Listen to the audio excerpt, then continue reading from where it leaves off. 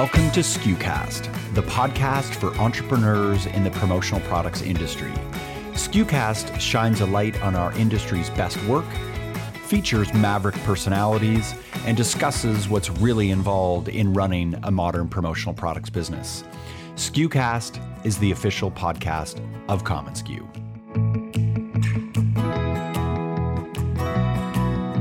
If you look at the best distributors that are out there, they're the ones that are attracting the lion's share of the very best sales talent.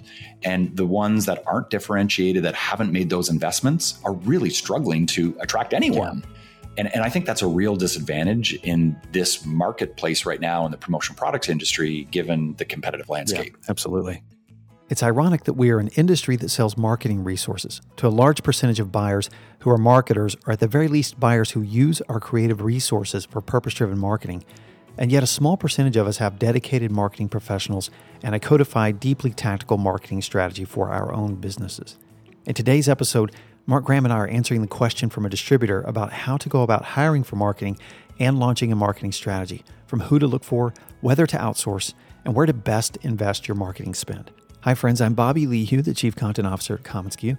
This week we released the SKUCon schedule, and there are so many inspiring and helpful topics. I want to tell you just about two of them.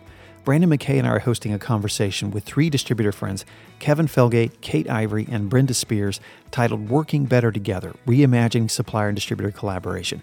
We're asking and answering the hard questions on how to deal with problems, how to prevent problems, and how to collaborate more creatively in the future. And Brian Pape with Mir will be sharing insights into how he positioned Mir and a premium product line in a commoditized category that led to outrageous growth. That's just to give you a glimpse of some of the topics we'll touch on. SKUCon sells out quickly. I encourage you to scoop up those tickets now while there's still time. You can register at SKUCon.com. This episode is brought to you by commonsku, the platform that powers your connected workflow, enabling you to process more orders and dramatically grow your sales. Begin your free trial now at commonsku.com. Now here's my conversation with Mark. We have a customer who said, and we get this question a lot, I need help developing a marketing strategy. What do you recommend? So I was really struck by this email that I received from this particular person, and it got me thinking about our industry's strong history in sales, but our industry's very weak history in marketing. So shockingly. Yeah, it's shocking because you could say the promotional products business is in a sales business of selling marketing to other people. Yet our own industry has been historically pretty bad at marketing itself and the people within it. And of course, that's a general comment, but I think a lot of people would agree with that. So it's not unusual to receive questions at industry shows, given, Bobby, you and I have done a lot of speaking over the years about how and why marketing is important. And it's almost as though I feel like we've almost had to sell the idea of why marketing is important. Which, by the way, Mark, is crazy because we sell marketing resources largely to marketers, and everything in our world revolves around marketing. I don't know where we had this detour, or if we ever even got on the path. Well, I think not to spend too much time in the history of the industry, but generally speaking, the industry got its start as distributor sales reps that were representing factories, and they would go around, this is decades ago, would go around the country with a catalog booking orders. And it was very much a how many calls are you making today kind of factory culture. Kind of and that exists to this day. And, to certainly a large extent, that's a very successful way of building a successful distributorship. But I think why marketing is so important is that it's another way of driving sales. Of course, that's the definition of marketing. It's how do you raise awareness so that you can bring more customers into the door? But I think the really successful distributors that have figured out why marketing is important, it's because they've been able to use it as a way to drive incredible sales. And that's why it should be getting people's attention. Not because marketing is this fluffy branding, positioning, kind of copywriting, fluffy stuff that I think some people look at it as. But it gets the salesperson's attention when they know it's a way of driving revenue.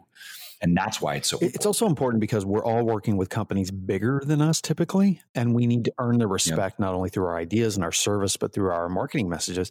The most profitable distributor entrepreneurs obsess over their marketing strategy for this reason. They know clients will trust them with more of their overall advertising budget if they can demonstrate marketing prowess. Also, we're competing for mind share, not just with buyers, but with prospects. And so we're competing for attention in a buyer's mind. So all of that, you're right, fits into the sales funnel, not the marketing versus sales conversation.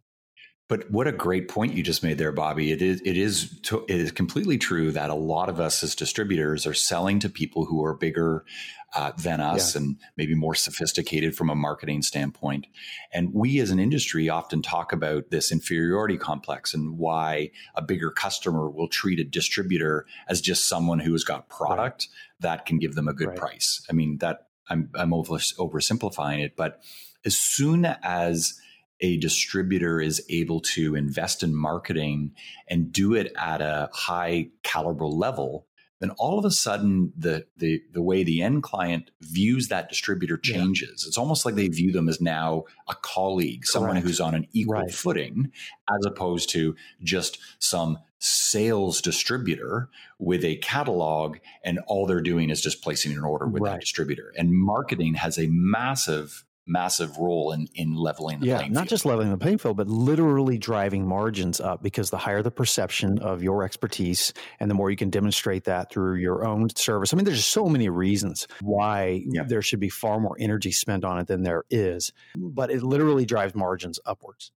It's also a focused discipline, just like sales, just like accounting. It needs the work of a professional, and you can't do this ad hoc. I think there's a journey in the life of an entrepreneur in this business where they go from solopreneur and they begin to grow out their team. And there's a really difficult hurdle to get over, and that is, when I can afford it, I'll hire or work on our marketing, or we do it kind of just ad hoc until we get to a point.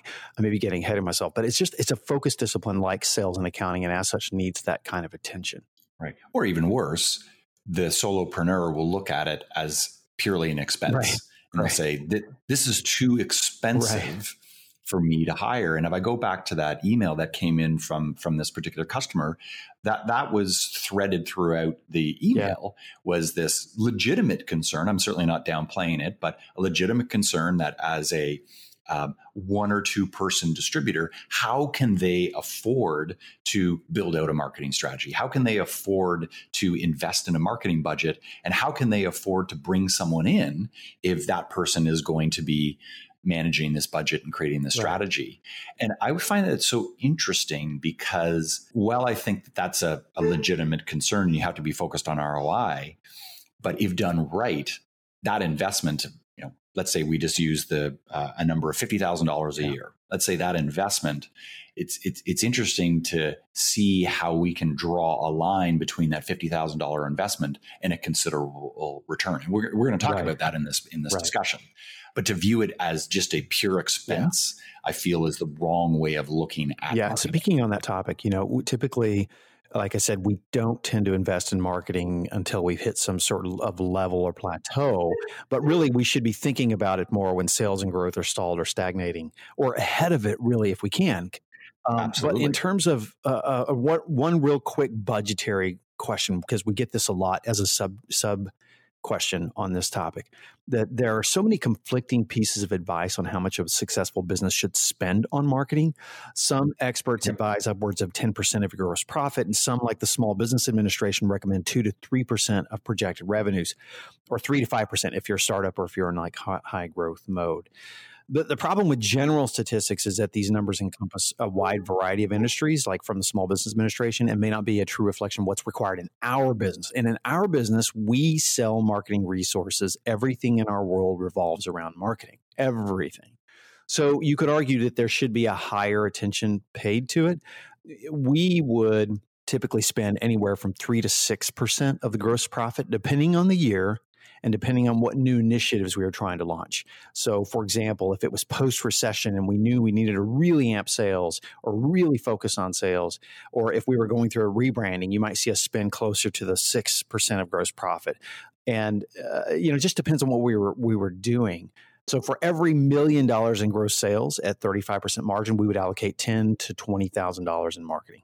Or probably an Yep. easier way Yep. to look at it may be to use Catherine's calculation of 1 to 2% of your total anticipated gross sales revenue. But just as a sidebar, for those that are sort of wondering about spend and allocation and budget and things like that.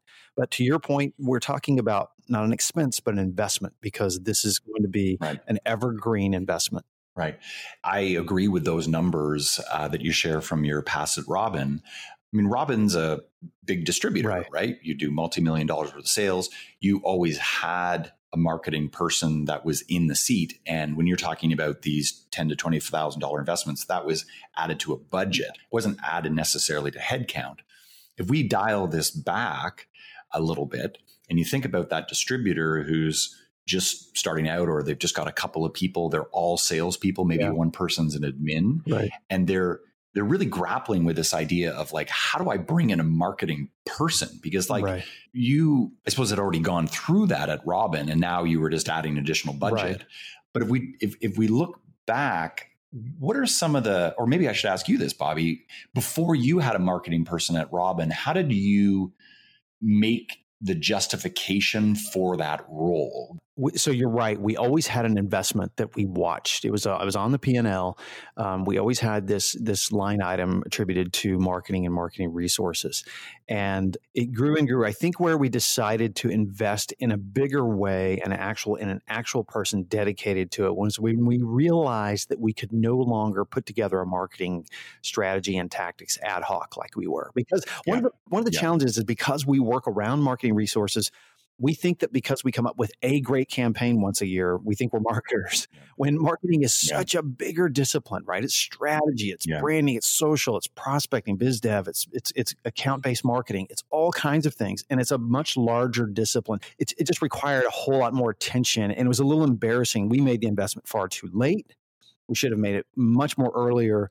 But a couple of things happened. One was recognizing that all of the clients we serve were huge corporations, that was the language they spoke, and therefore we should be doing that as well. Number two, we weren't growing inside accounts with existing reps, as it were. They needed marketing alongside them in alignment with growing their existing sales. And then number three, we just didn't have the bandwidth as an organization anymore to ad hoc marketing. It just wouldn't work. That's a great point. And if I reflect on the early days at Right Sleeve, there was never a marketing person. That marketing person was me, spending some of my time, and I had an interest in it. So I was focused on becoming better at marketing and kind of understanding how marketing would impact the growth of the company. But it got to a point where my approach to marketing as Right Sleeve grew was ad hoc. And we then made the decision to bring in a marketing manager who could do nothing but that. Build the strategy and report on the numbers and the ROI and all that stuff that I wasn't doing as an owner, because I was running around hiring people. I was managing the business. I had my own book of business. And so naturally, as things became more complicated and I was less focused on marketing, the company started to really suffer until we invested in that role, and we've never looked back since then. So you evolved into this in your distributorship then, and just as we were talking about, you like me, you didn't have the bandwidth anymore to focus on that. And the funny thing, I think probably about both you and I, we both loved that kind of work, and so we probably held on to it a little longer than we should have. I did, and my guess is that you did too. Yeah, absolutely. And when you evolved into it and finally liberated someone to do that, it opened them up to focus on what kinds of things. Like, let's talk about a little bit about who this person is. What skills and talent did they possess? What were you looking for when you finally realized you need to do this? In my case, I think I recognized that I had enough background in being able to create the brand, the positioning, the design of the company, how we interacted on social, and how people saw the brand. That was all foundational work that I did from those early days, and because I was really interested in that work. what I was looking for when I knew that I needed a full-time marketing person was someone who could be a little bit more analytical, someone who could do a better job of connecting the work we were doing around content or social or events or all the positioning that we were doing and connecting that better to leads. So that way, when I put my owner's hat on and I said, all right, we're going to spend X dollars on bringing this person in who is not a salesperson, they're a marketing person. So they're not picking up the phone, asking customers whether they want promotional products. They were creating that demand and they needed to track that. So that way they would earn the respect of the sales team. And if the sales team didn't really know why this marketing person was there. Was there a struggle to first integrate this and then make sure, because one of the classic arguments or one of the classic challenges is how sales and marketing sort of live and operate in two different silos. Yeah. Was there a struggle in those days? 100%. I don't think we got it fully right with the first person we hired. That particular person did a great job in the end, but in the beginning, this is not the person who's doing the job right now, but the person before, I think really struggled to connect the dots between what the sales team was doing and what marketing was doing. And in those first several months, I think really struggled to earn the respect of the sales team. So some people that are listening to this is probably their worst nightmare. Like, hang on, I spend $50,000 or $60,000 bringing on a marketing person and they don't earn the respect of the sales team. Like, learn from me in that there's ways not to do it. And the ways that where we struggled is that the sales team felt that the way the marketing person was going about things was too academic and was not rooted in the reality of how salespeople operated.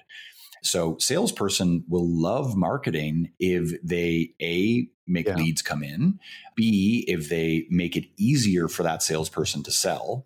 And we weren't totally in alignment there.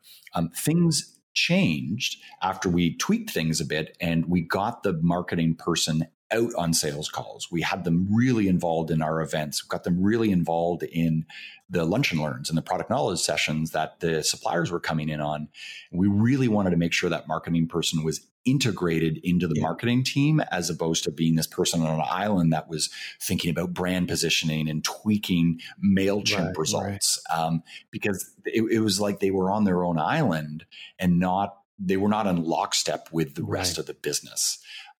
So that was a huge, huge learning and probably cost us 6 to 9 months of productivity and effectiveness in that role. And I want to actually throw in I think our challenge was very similar in the sense that we had too much focus on image and branding and on new business development and not enough focus on marketing as an activity that penetrated existing accounts or that was growing existing accounts alongside the sales team.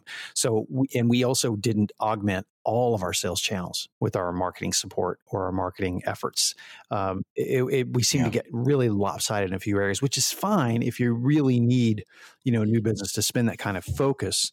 But by not integrating that into directly growing accounts was one of our biggest mistakes. So too much focus on new business development and branding and image. So Mark, we've talked about how and when. We've talked about who this person is. We talked about some of the challenges that we ran into. What does marketing actually do? I know that sounds kind of ridiculous for me to ask, but I want to clarify it here about what it is that marketing actually does. So very simply, marketing drives sales. At the end of the day, that's what it has to be in our business. Now, I don't want to give the shortest answer that I've ever given in a podcast because usually I go on forever, but that's really what it's all about. Now, to get a little bit more detailed, not too detailed, is brace yourself, listeners. This is the point that Bobby, goes out and makes himself a coffee and then comes back 20 minutes later. So I think that the key sort of day-to-day role in driving sales, or like how this person drives sales, it's looking at the different channels that are available to invest in to drive those sales. So a channel is a thing like a trade show, or it could be email marketing, or it could be social media. It could be events. It could be paid advertisements in an in a publication. It could be digital advertising, so on and so forth. And I think that great marketers are the ones that are able to evaluate a number of different channels, test those channels, and then go all in on the channels that are working. So that's my somewhat academic answer in terms of how a marketer can be very successful. When I told you about those 6 to 9 months of sort of the false start that we had with our initial marketer that we brought on a couple of years ago, as soon as we started to shift things towards this channel mentality and a little bit more analytical and understanding what was working, that's when we really started to see the magic, because now salespeople could go connect marketing's efforts to driving additional leads and additional sales growth. I want to add to that the fastest growth, the quickest sales growth that you can achieve with the marketing position, marketing strategy, whatever it is you're doing. We all know that the fastest way to grow is to grow existing business. And, it's so much faster, but treating individual accounts as a market in their own right is the fastest way to grow, and aligning marketing within that. So that can be, and I deliberately didn't use the very boring marketing word for this, account-based marketing. But in our industry, it's kind of fascinating, Mark. Not only do we not have the marketing conversation enough, not only do we not talk about it, have more classes around it and devotion to marketing as a discipline in our industry, we also don't talk about account-based marketing at all, which is staggering to me, because so many people live under the 80-20 rule, where 80% of the revenue is typically 20% of their clients, or some kind of variation of that. But we typically get a lot of our revenue from a very small pile of clients in our industry. And it's astonishing to me that we don't invest more marketing resources to literally grow existing accounts. That can be campaigns to buyers in other departments. That can be helping the sales team by researching existing clients, knowing what their business is, knowing their business better than anyone else, so you can sell merchandise that solves legitimate problems.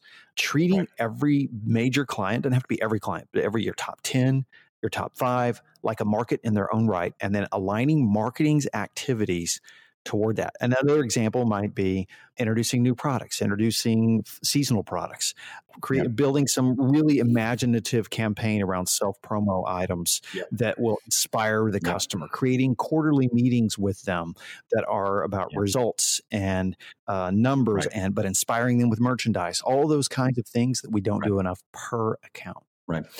I've been thinking while we've been going through this conversation about how to position a marketing investment in the eyes of maybe a nervous and somewhat reluctant owner who hasn't done this. And what you said just kind of cued this up for me. So if you think about some things that distributors naturally do right now without really batting much of an eyelid, because they do it in the service of sales growth. Okay, I'll give you 2 examples. So one is producing spec samples for a client meeting. So let's say those spec samples cost you $250. Okay, I'm just making that number up. A lot of sales-oriented distributors will look at that investment as a way to help them generate sales. So they go, $250, great. If that helps me land a $5,000 account, I'm going to spend that money all day long. Okay. Another example, very basic, is I'm going to go invite my client out to lunch, and I'm going to spend $200 on a lunch, because that time with them is going to generate some kind of sales return. And most people would translate, a $200 lunch with additional opportunities down the line. Okay. So those are just 2 small examples. And I think if you look at that and you look at that same kind of thinking in terms of investing in a marketing person, so yes, it's going to be more than just $200, but I just give this example here. If let's say you're bringing on a junior marketing person, and I'm going to use a number of $50,000 for someone that it comes in a more junior marketing capacity, all that is required to pay for that is an additional $150,000 in business at a 40% gross margin. Yeah. And I think when you put it that way, and I think this is why I'm trying to go back to that lunch and spec sample example. Yeah. If you're a solopreneur and let's say you're doing $600,000, $700,000, $800,000 in business at maybe on the low end, a lot of people would say, well, to get another $150,000 if I'm already doing that amount of business is not really rocket science. I mean, I need to put some work into it, but they've already reach that, initial plateau or that initial foundation of sales. Right. I think putting it in that context makes this argument make it feel less intimidating. Yeah. And I don't know what you think about that in terms of justifying that expense when you put it in that framework. Absolutely. Not only that, Mark, but you're not going to invest enough time and energy into growing those existing accounts if you don't have a dedicated person to it. We all know that spec samples, for example, the fastest way to land new business. But you know how many seasoned and successful salespeople struggle with getting those done for clients and getting those in some sort of cohesive fashion on a regular basis? The number one reason why a client fires a distributor in this business is not service. It's lack of ideas and lack of attention. And so when you're in this particular white hot economy where you're doing everything you can to respond to deadlines and orders, I mean, especially now, they're doing everything they can to stay on top of things. The salesperson themselves, they're doing they're investing very little energy in proactive selling. So your marketing is this additional muscle, sort of sales on steroids that you get suddenly that can help think forward, sell forward. And when you think of it that way, it's not a marketing investment; it's a sales investment. Right. Yeah, much like the decision to bring on someone in admin. If you don't have someone doing that role, and you as a salesperson, sales-oriented owner is out there pounding the pavement, and you're also doing presentations, and you're vouching bills, and you're dealing with bank reconciliation and all that stuff, following up with suppliers, so on and so forth, there's a pretty decent argument to be made that if you're going to bring on an admin assistant, then all you need to be able to bring in sales to justify that expense is another $125,000. I mean, think of all the time that saves you. That should be a no-brainer if you've already got some kind of sales momentum. Yeah. So marketing is no different. Yeah, I think we just simply need to change the nomenclature, the words we use around this, because I think marketing's got a negative connotation. And if you just think that this is like hiring a salesperson, not only is it like hiring a salesperson, it's like hiring a sales leader or thinker for every single one of your major accounts and your major salespeople. So if you think of it as a sales investment, not a marketing investment, I know it's a nuance, but I think it's a powerful nuance because it liberates you. And the thing is, like you and I know this, like we struggled a lot with our marketing investment, so to speak, right? There are people in our organization that struggled with it. You and I are sort of driven to it, so we didn't struggle with it as much. We knew it had to be an investment. There are people that question that investment all the time. And when you change the language in your own organization, that this is a sales investment, not a marketing investment. It's a think forward, grow forward investment versus an expense. Yeah. I'm going to add one more thing here because I know that we're selling the idea of marketing hard. Mm-hmm. And not only is it a great investment in sales, and I think that we've talked a lot about that already, it's a great investment in the equity value in your business. So if you're a distributor owner, and so you're getting a bit of a double whammy going on here.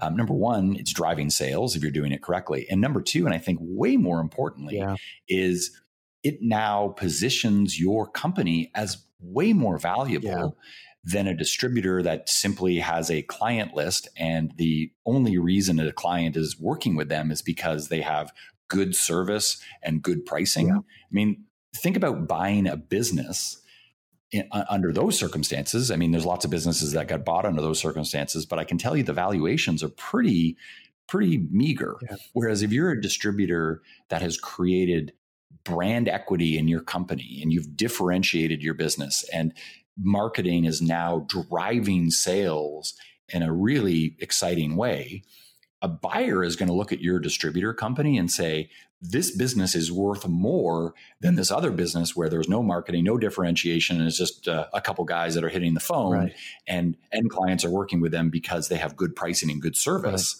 There are two very different types of distributors that are getting bought these days. Yeah. I'm not suggesting that you invest in marketing so you can sell your company tomorrow, but I think there's a lot of distributor principles that at some point are thinking about that kind of thing. And marketing is, I think, one of the best ways to drive increased value in your business and something that lots of people should think about. Yeah, it's so such a great point because the more equity you build in terms of marketing, the more when salespeople come to you, or let's say you're recruiting folks are going to look a lot higher. You're going to make their job a lot easier to get to their sales goals and to get to their sales growth. And they feel like they get that support that they don't get in other organizations. So it's huge for that.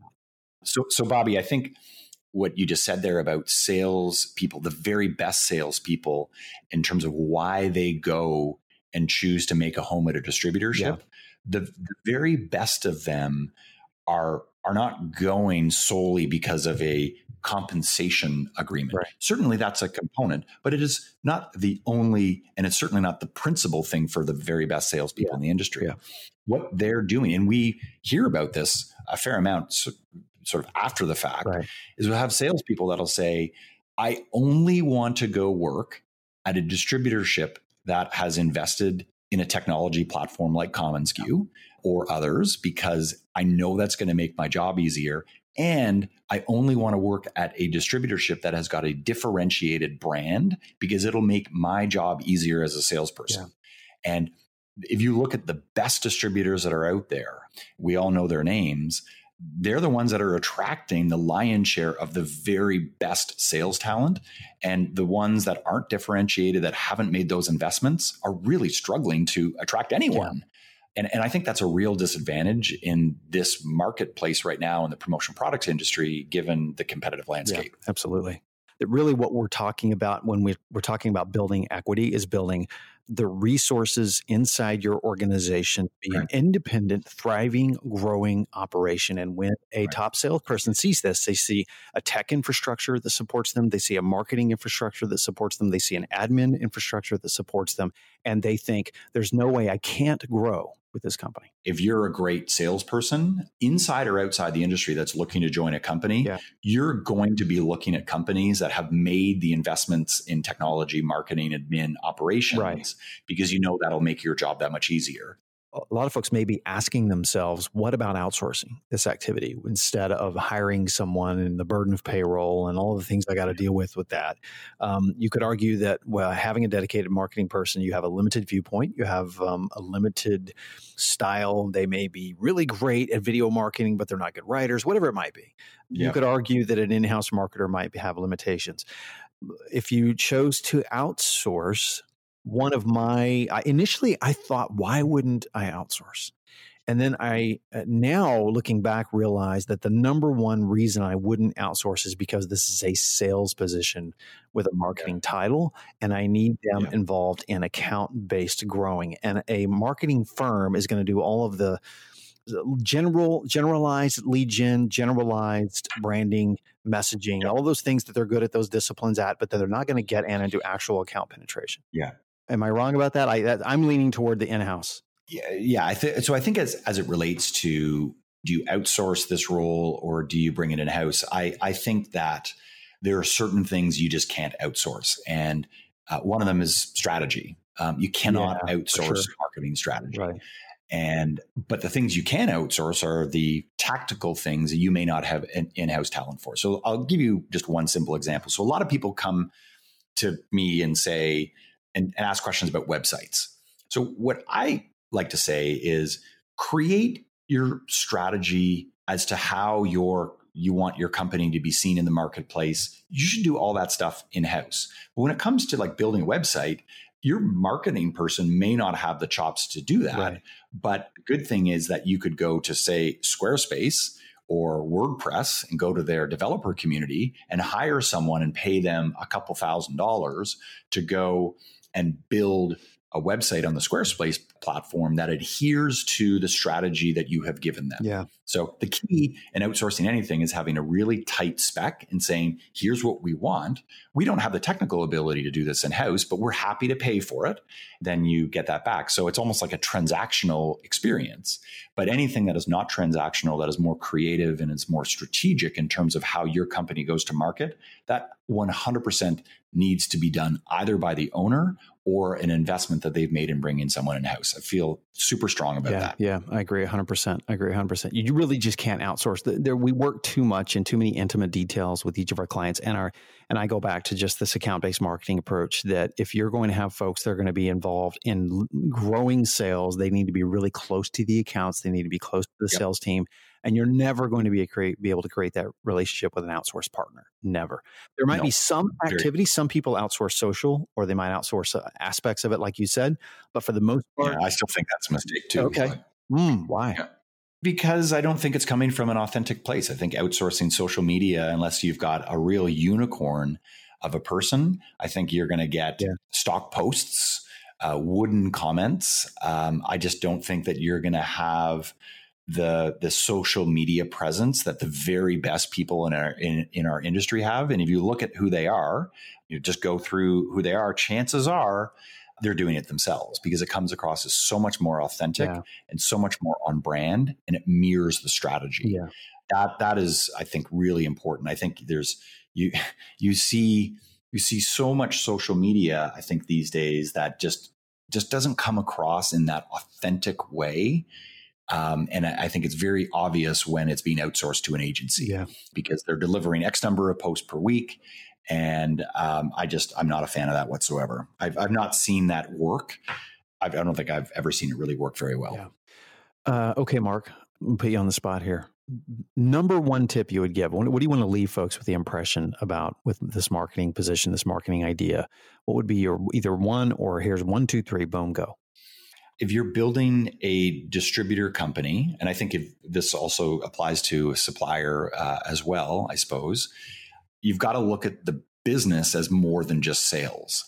And I think that the trap that a lot of smaller distributor owners fall into is they see themselves as sales agents for supplier factories without building an infrastructure that includes operational excellency, technological excellency, and marketing excellency as a discipline. And the thing is those require upfront investments, which are intimidating and they carry risk. But I think the very best companies in our industry are ones that have made those standalone investments and are focused on ROI. They're focused on making sure those different parts of the business, and in this case, we're talking about marketing, are driving ROI. And they aren't, because it's not all going to be perfect. I don't want people to accuse me if they go and hire a marketing person, doesn't work out. Like, it's happened to us too. Believe me, I've been through marketing people before. It's on the owner to make sure they're tracking that ROI and they're making sure they understand what success looks like. And the same goes for technology you invest in. The same goes for operations you invest in. And we all know it also goes for salespeople that you invest in. They're not all going to work out. But the best companies have got these individual foundational elements, of which marketing is a key part of it. And don't scrimp on it. Recognize the value they drive in your company going forward. I would add an addendum to this. My advice would be based on our experience, where we succeeded, where we failed, is do this and map these activities first and foremost to existing account sales growth first. If you can map that to existing account sales growth first, for one thing, you as an investor in your own business, you're going to feel better about the investment quicker and faster. You're going to build the bandwidth you need to do bigger and greater things with your marketing. And then here's the other thing that I kind of want to warn folks about is that when you go to hire a marketing professional, you're not going to replace your marketing spend. So be sure and look at your entire investment. You know, if you're going to invest $50,000 in a marketing person and you were spending $20,000 before, guess what? You're going to spend $70,000. It's easy math, but it's a mistake that many folks do tend to make is they think that by hiring a person, what's going to happen when you hire the right person, you're actually going to spend more than you anticipated. So just be sure you look forward, think forward, and sell forward, and look at that position as an investment, as you said, in the brand and equity of the business, and as sales growth, and to map it to those activities, and you're going to win. And I think my final comment in this is that it's not as risky as some people make it out to be. I've actually got an opinion about how someone can go about hiring that first marketing person. So if now a distributor principal is on side with making this investment, their next question is, where do I find this person? What do they do? In my experience, I think the best marketing person to bring in is someone who is just out of school. Fortunately, there's lots of people there's lots of local colleges, universities that have got marketing programs, creative programs. So there's fortunately a lot of talent in the marketing space. Ironically, probably a lot easier to hire a marketing person than a salesperson in this industry. Yeah, I think you're right. Find someone who is just out of school, someone who's got that non-industry perspective and is able to come in and is able to work in conjunction with you as the owner to develop a marketing strategy that works. And then they then go and they explore those couple of channels that are going to really drive sales for you. I think that's really exciting that A, it doesn't have to cost as much as a salesperson. And B, I think it's easier to bring someone in. And what you're really hiring for is whether there's a cultural fit within your distributor business. And there's a lot of great talent, whether it's in a small market or whether you're in a big city, for entry-level marketing roles. And what I love about this is that if this works, if marketing as a discipline works, there's a great career path for this marketing person to either move into a senior marketing role where they may have someone who works underneath them, or this person may fall in love with a business and they decide to jump into sales. And by that point, someone with this marketing background working a couple of years in your business is going to be an extraordinary salesperson. And then you just repeat the cycle, move them into sales, find someone to go replace them again in a junior role, and you're set. So it's I don't think it's as intimidating as a lot of people make it out to be. Yeah, I agree. And I just love your idea here that really we got to get our minds right. It's about sales. This is a sales position. And when you think in terms of that, like you just said, you could be training and grooming future salespeople stronger and better than you have with your latent sales training program, because you're having them invest in the brand, the messaging, and in each account. So it could be a great training ground for this. Well, and it's also really important, you think from a compensation perspective, that a marketing person, and this is the big difference. If you're a distributor principal that is paying salespeople solely on commission and you've got a commission split, this is a little bit of the wake-up call for you that no marketing person is going to want to join your organization on a commission split, pure commission split. If they do, they're either a unicorn or I would just run the other way. So it will require an investment in some kind of base salary that will comprise the majority of their compensation. But that said, it's important to include in their compensation some kind of bonus for sales goals. So they know from day one, listen, your job as the marketing person here is to help us drive sales. We're going to pay you X as your base salary, and then we're going to incent you with Y on the upside with the sales side. So that way they're really aligned with sales. They understand from day one that they're not just in some fluffy brand positioning job where they're just sending out emails. They're there and they're looking at the sales numbers, and they're excited when a salesperson lands an order because they can trace that back to their efforts. And they should be compensated on that. Yeah. Mark, it's a great conversation. I'm glad we finally had this. We've been talking around marketing. We talk about marketing all the time, but we talk about it in little snippets of conversation. We never had one linear conversation about this role of marketing, what it can do to boost your business. I actually think this is one of the most important conversations we can have. And be looking out for some follow-up material on this, folks, because this is a topic we are very passionate about, because if it's about sales growth, we're all about it. Thanks, man. Thanks, man. Thanks so much for tuning into this episode of SKUcast. Be sure to keep up with our latest content by subscribing to SKUcast on iTunes or to our blog at community.commonsku.com. Until next time, friends, thanks so much for listening.